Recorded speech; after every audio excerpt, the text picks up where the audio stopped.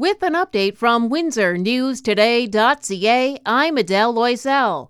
Ontario's opposition leader says the government must do more to fund transitional housing for victims of intimate partner violence. Merritt Stiles was at Windsor's hiatus house this morning. She says Windsor's housing crunch only makes matters worse. It's hard to imagine somebody uprooting their lives and then just turning around and having a place to live. But in a housing crisis like we're experiencing here in the city of Windsor, it's absolutely impossible. Stiles says the government has not acted on most of the recommendations made to curb domestic violence.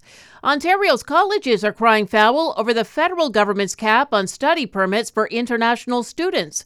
A statement from Ontario colleges says it wasn't consulted about the changes, and it's left thousands of students in limbo. It also calls the process rushed, unexpected, and it's frozen the entire system for Ontario. It's calling on Ottawa to delay the measure.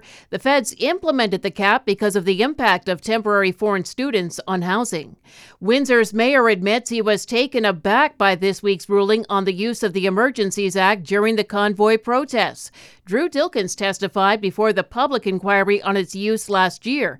It found the use of the act justified, so he was surprised. I'm glad to see that the federal government is appealing the matter to the Supreme Court, and I sure hope that they come up with a decision that reflects the decision that Justice Rouleau came up with after hearing testimony at the Federal Commission. The federal court ruled it wasn't justified, but Justice Richard Mosley also said if he had been at the cabinet table when the decision was made, with the information it had, he too might have supported it.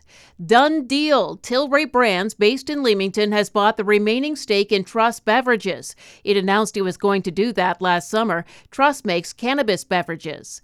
Not just Canada and the U.S., now Pakistan says it has credible evidence linking Indian agents to the murder of two of its citizens on its soil.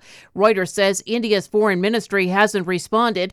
India rejected Ottawa's allegations it was involved in the death of a Sikh activist in BC, and it's investigating allegations of deaths in the U.S. And how well do you know the rules of the road? LaSalle police are asking. They're holding a Rules of the Road trivia contest.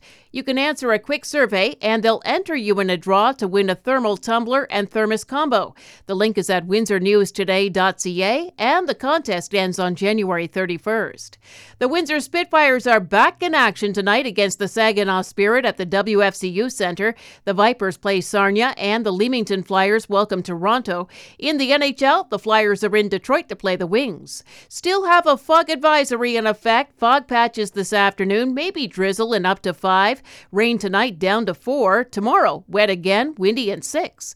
For more on these and other stories, go to WindsorNewsToday.ca.